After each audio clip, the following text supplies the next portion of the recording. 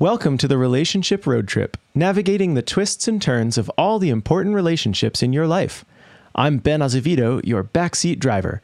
Am I just talking to myself? This backseat is lonely. And I'm Dr. Don Fernando Azevedo, clinical psychologist, executive coach, and voiceover artist, your navigator. And I'm Kim Azevedo, licensed marriage and family therapy associate, your mechanic. In the driver's seat, we have you, our loyal listener, taking us on a solo road trip this week.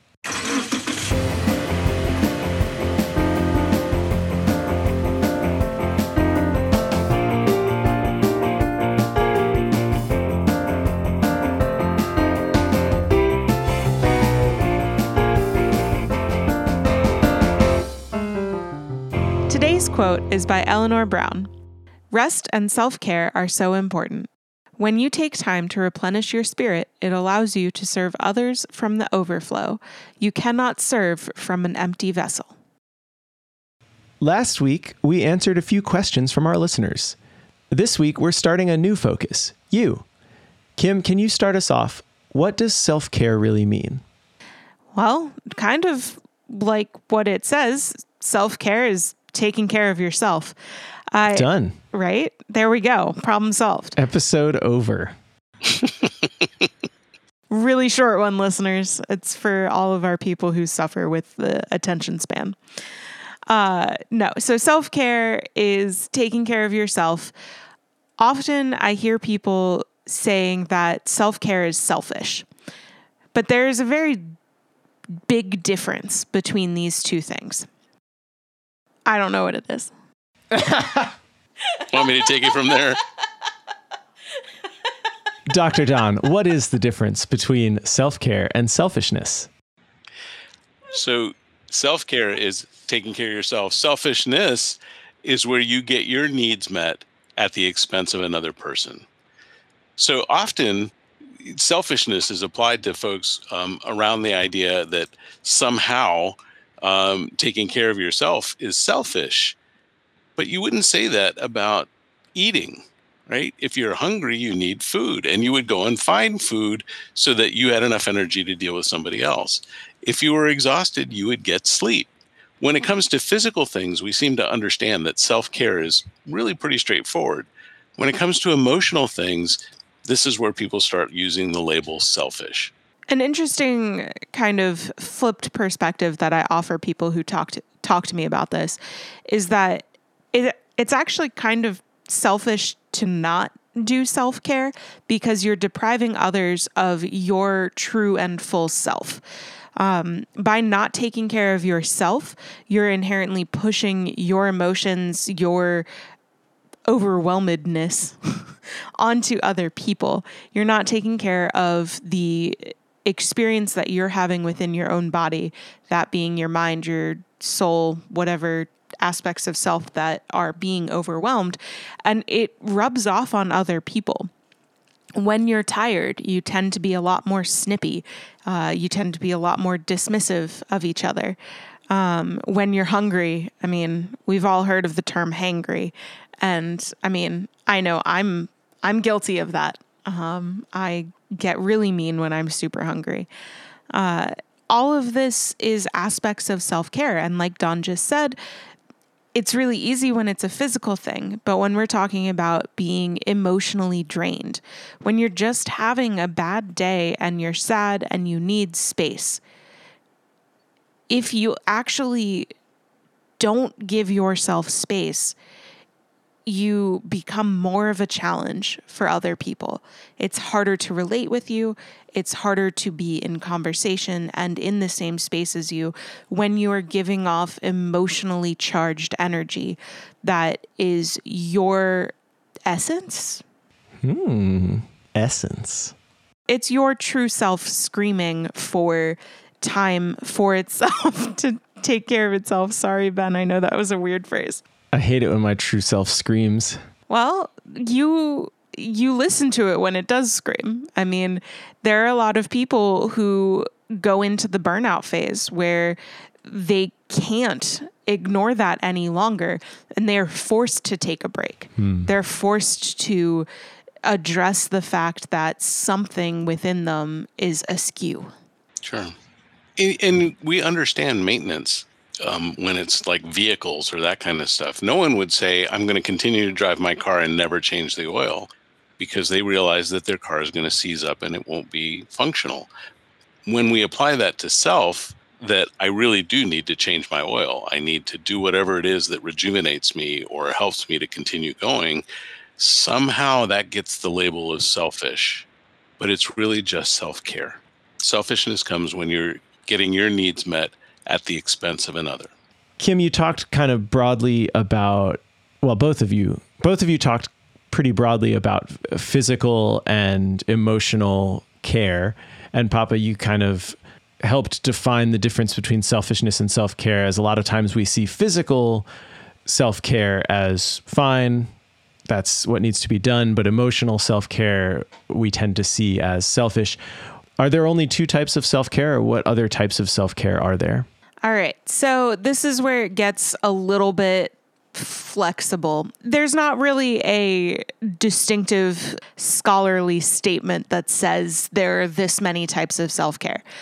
However, there's a blog that I follow called Tulip and Sage, and they do talk about self-care, and they mention 6 types. So you have physical, emotional, spiritual, intellectual, social, and sensory. And sensory plays a lot into the physical aspect. Most people are pretty familiar with the concept of physical self-care. So that's exercise, eating well, drinking more water, stretching, paying attention to your somatic experience, the experience within your body. Emotional self-care is allowing yourself to be in tune with your own emotions. I always say that if you feel like you need to cry, go do it.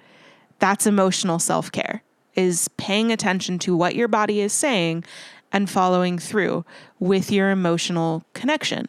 A lot of people will journal, they'll do meditation, they'll do some sort of creativity and art. A really cool technique as you start to build an emotional self-care practice can be having a gratitude journal, because then on days when you're not feeling super grateful or you're just having kind of a blech day, you can go back and look at all of these different things that you've tracked over time that bring you joy. And they don't have to be anything super world changing. It can be as simple as, I saw a really pretty red leaf on the sidewalk today and it made me smile. In the fall, that's like 90% of my gratitude journal, because I really like red leaves. Emotional self-care is also challenging your own negative self-talk. We tend to have a pretty negative discourse with ourselves. So when we talk about ourselves, and especially what I hear in my therapy office is, I'm broken, I'm helpless, I'm lonely, I'm depressed. All of these statements that are creating a definition of who you are, when that's not the only things that you are. I'm also a creative person. You're also an intelligent person. You are a hard worker. You're all of these different things. So recognizing when we are using negative self-talk and how can we change it? What can we use instead of I'm broken to describe ourselves in a more positive light, or in a light that is projecting growth? So that's your emotional self-care.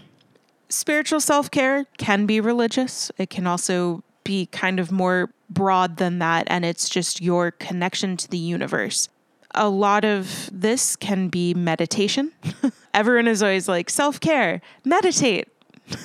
And it's like, I mean, fair. That is a pretty good self-care thing, is taking time to become in tune with yourself and that of the world around you. There's a lot of different types of meditation.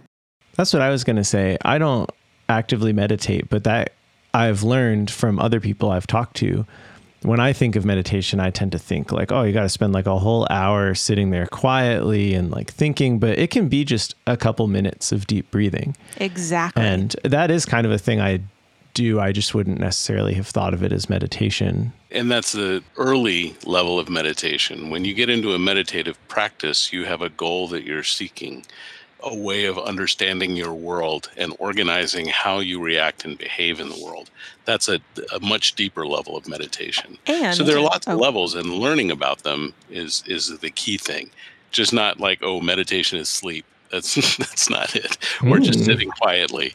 That's not it either.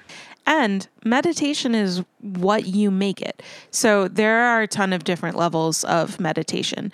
You do not have to become some super amazing meditation expert. If spending 3 minutes taking a couple of breaths and stretching your body is what makes you feel centered, awesome. There's your meditation. You can do walking meditations. So if you take a walk, instead of, listening to music, for 3 to 5 minutes, just pay attention to what your body is doing while you walk. What are you hearing around you? Are the birds singing? Can you hear water? Is it just traffic? What does it feel like to have your feet on the ground? Are your shoes fitting well? Is toast pulling your arm off? Taking time to be in tune with the existence that you have. Time in nature is another great spiritual self-care. That's one of my favorites. And that can be as simple as sitting outside and feeling the sun on your skin and just paying attention to that. And then when it feels like it's starting to burn, going inside. Pay attention to that, wear sunblock. If you want to find more of a connection, if the internal experience isn't fulfilling to you, find your connection to your community, experiencing it right now, most likely virtually, but, exploring what connections you can create. If you do have a religious practice, sometimes your spiritual self-care is praying or finding a connection to your larger spirit. On to intellectual self-care. Intellectual self-care is focused on developing the mind and exploring knowledge. This is reading, learning new languages, and then can be broader than that. So discussing topics with family and friends, sharing things that you're incredibly passionate about with these people. It doesn't necessarily, and I wouldn't suggest it be, a discourse about hot button issues. Make it something that you're truly passionate about. When I want to do some intellectual self-care, I will talk to people about sharks because I really like sharks and I like sharing new information about it. And it doesn't have any of that heavy social expectation. No one's going to be like, screw you and your sharks. Well, most of my friends are not going to be like, screw you and your sharks. And no one's really going to challenge my updated information about shark science. I mean, sometimes they do, and then I get to share with them all of the cool things I find on the NOAA website. But anyway, again. She's geeking out. Sorry, I really like sharks. Next week, join us for the Relationship Road Trip, Shark Week. Shark addiction. So intellectual self-care and engaging in conversations about topics that make you happy, topics that fulfill you. You can also write, and writing about things, even if it is just kind of a word dump, as I call it, or train of thought writing where you just write what's in your brain all at once. Well, I guess word by word, and if you're looking for something a little bit more passive, but not really, watching a documentary. So that's easier for some people than reading, but that is another form of intellectual self-care, is watching documentaries specifically about things that you enjoy. Don't watch a documentary about something that you're really sensitive about. So if you're sensitive about your weight, don't watch a documentary about, weight gain or losing weight or how to eat. But if you like to dance, watch a documentary about dancing. So being cognizant of what you're bringing in as far as intellectual self-care, you don't have, intellectual self-care does not include reading or engaging in education about a subject that you already feel really stressed or sore about. So weight loss, intellectual self-care is not reading books about that.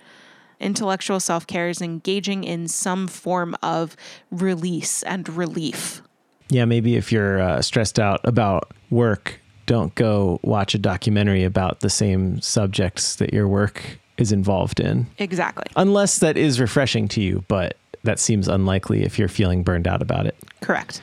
It's interesting to me that so far a lot of these types of self-care line up pretty closely to not the love languages, but the areas of intimacy, I think. Yeah. With your significant other or with a partner. Yes. There was physical and emotional and spiritual and intellectual. Yep. I believe were all of those. So that's really interesting. The ways that you can care for your relationship with your significant other overlap with the ways that you can care for your relationship with yourself. Guess what? At the beginning and end of all of this, you're in an intimate relationship with yourself.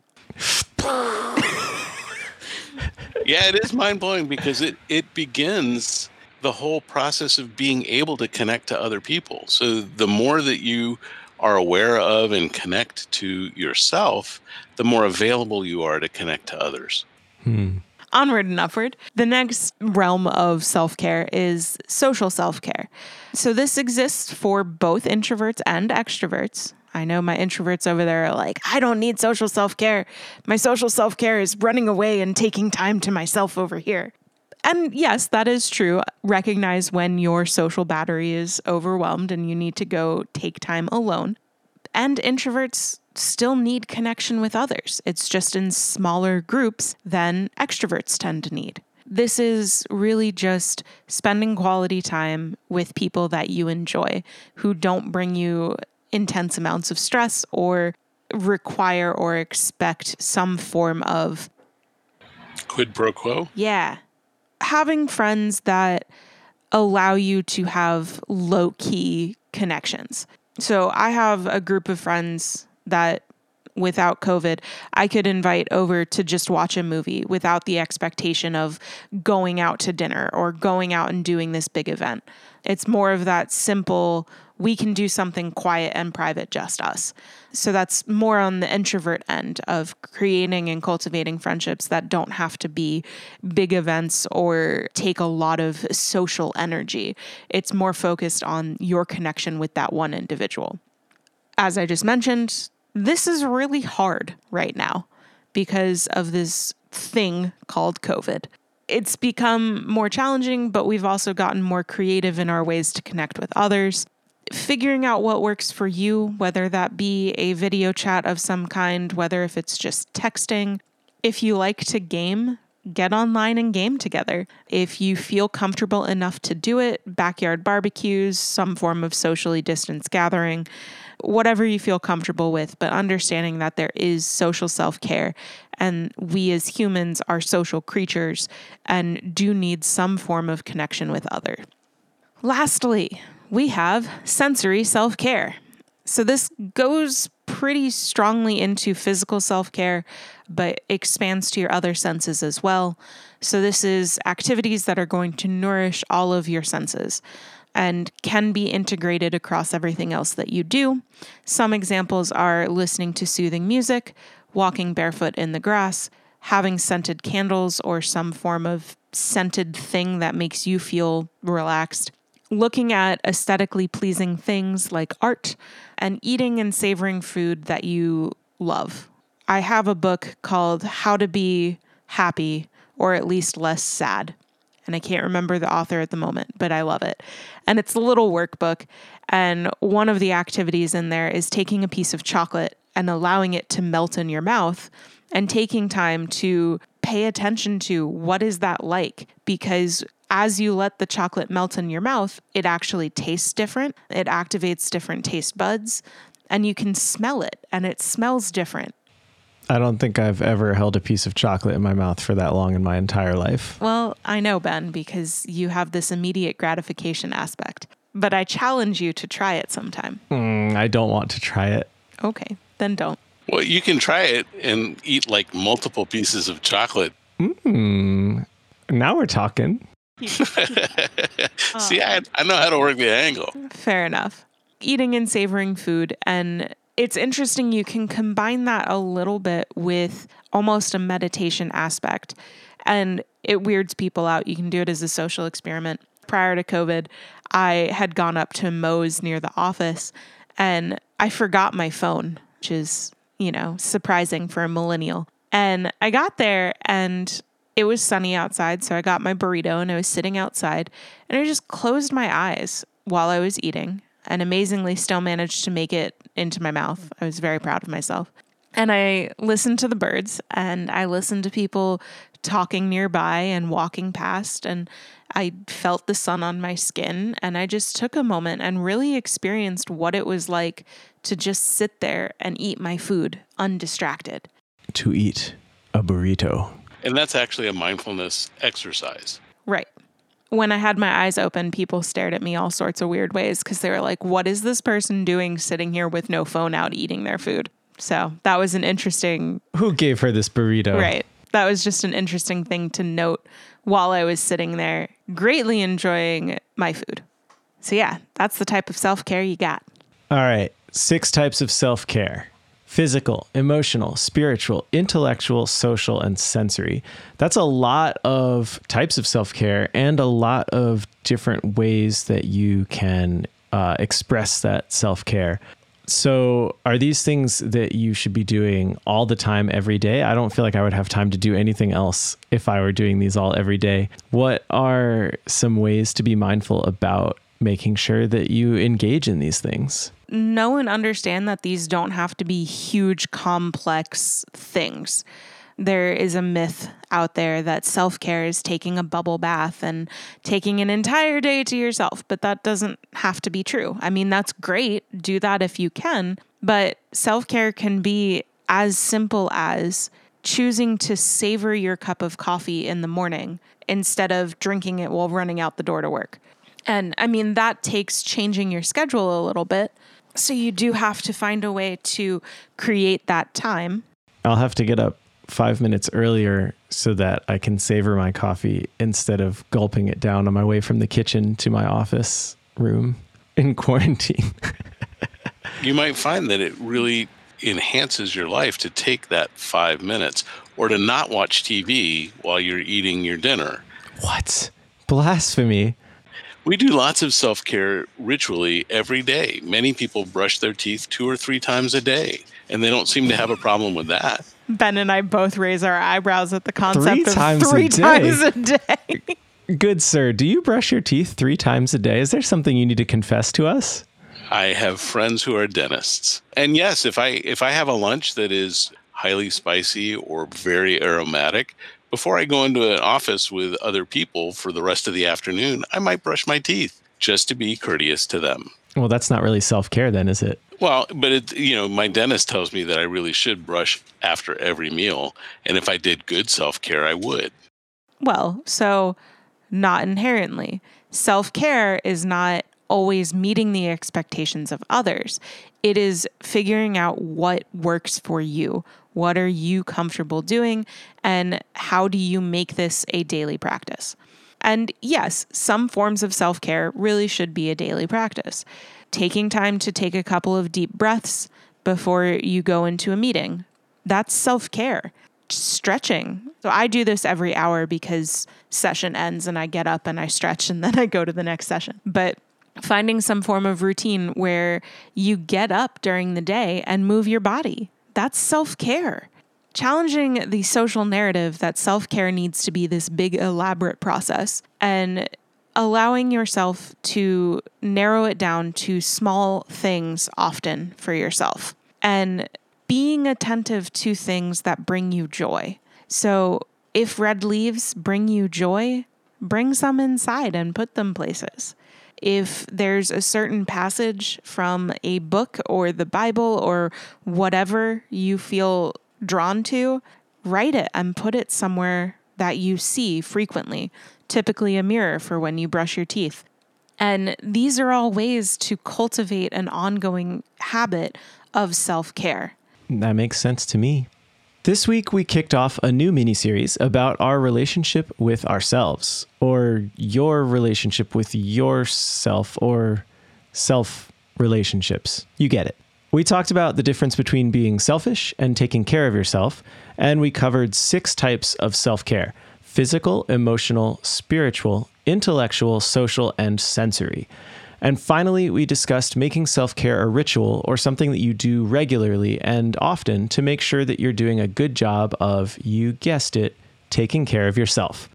Thanks for joining us this week and every week on the Relationship Road Trip. If you like this episode, let us know by giving us a rating on the iTunes Store. And if you have any questions about the relationships in your life, shoot us an email at questions@afpsych.com. Until next time, enjoy the drive. Thank you for listening to the Relationship Road Trip. We hope you enjoyed the episode, and we want to know what you think, so write to us at questions@afpsych.com. You can also support the show by rating and reviewing us on iTunes or subscribing with your favorite podcast app. You can find more episodes of the show at relationshiproadtrip.com or wherever you download podcasts. The Relationship Road Trip comes out every Wednesday at 7 a.m., so don't forget to tune in next week. The Relationship Road Trip is brought to you by Azevedo Family Psychology, where they are dedicated to helping you create a life worth celebrating. You can learn more about their services at azevedofamilypsychology.com. This podcast is produced by Bear Cave Audio. Bear Cave Audio provides a range of audio services, from original composition to podcast recording and editing. To learn more, go to bearcaveaudio.com or email ben@bearcaveaudio.com. Until we meet again, may the road rise up to meet you, may the wind be always at your back, and may the sun shine warm upon your face.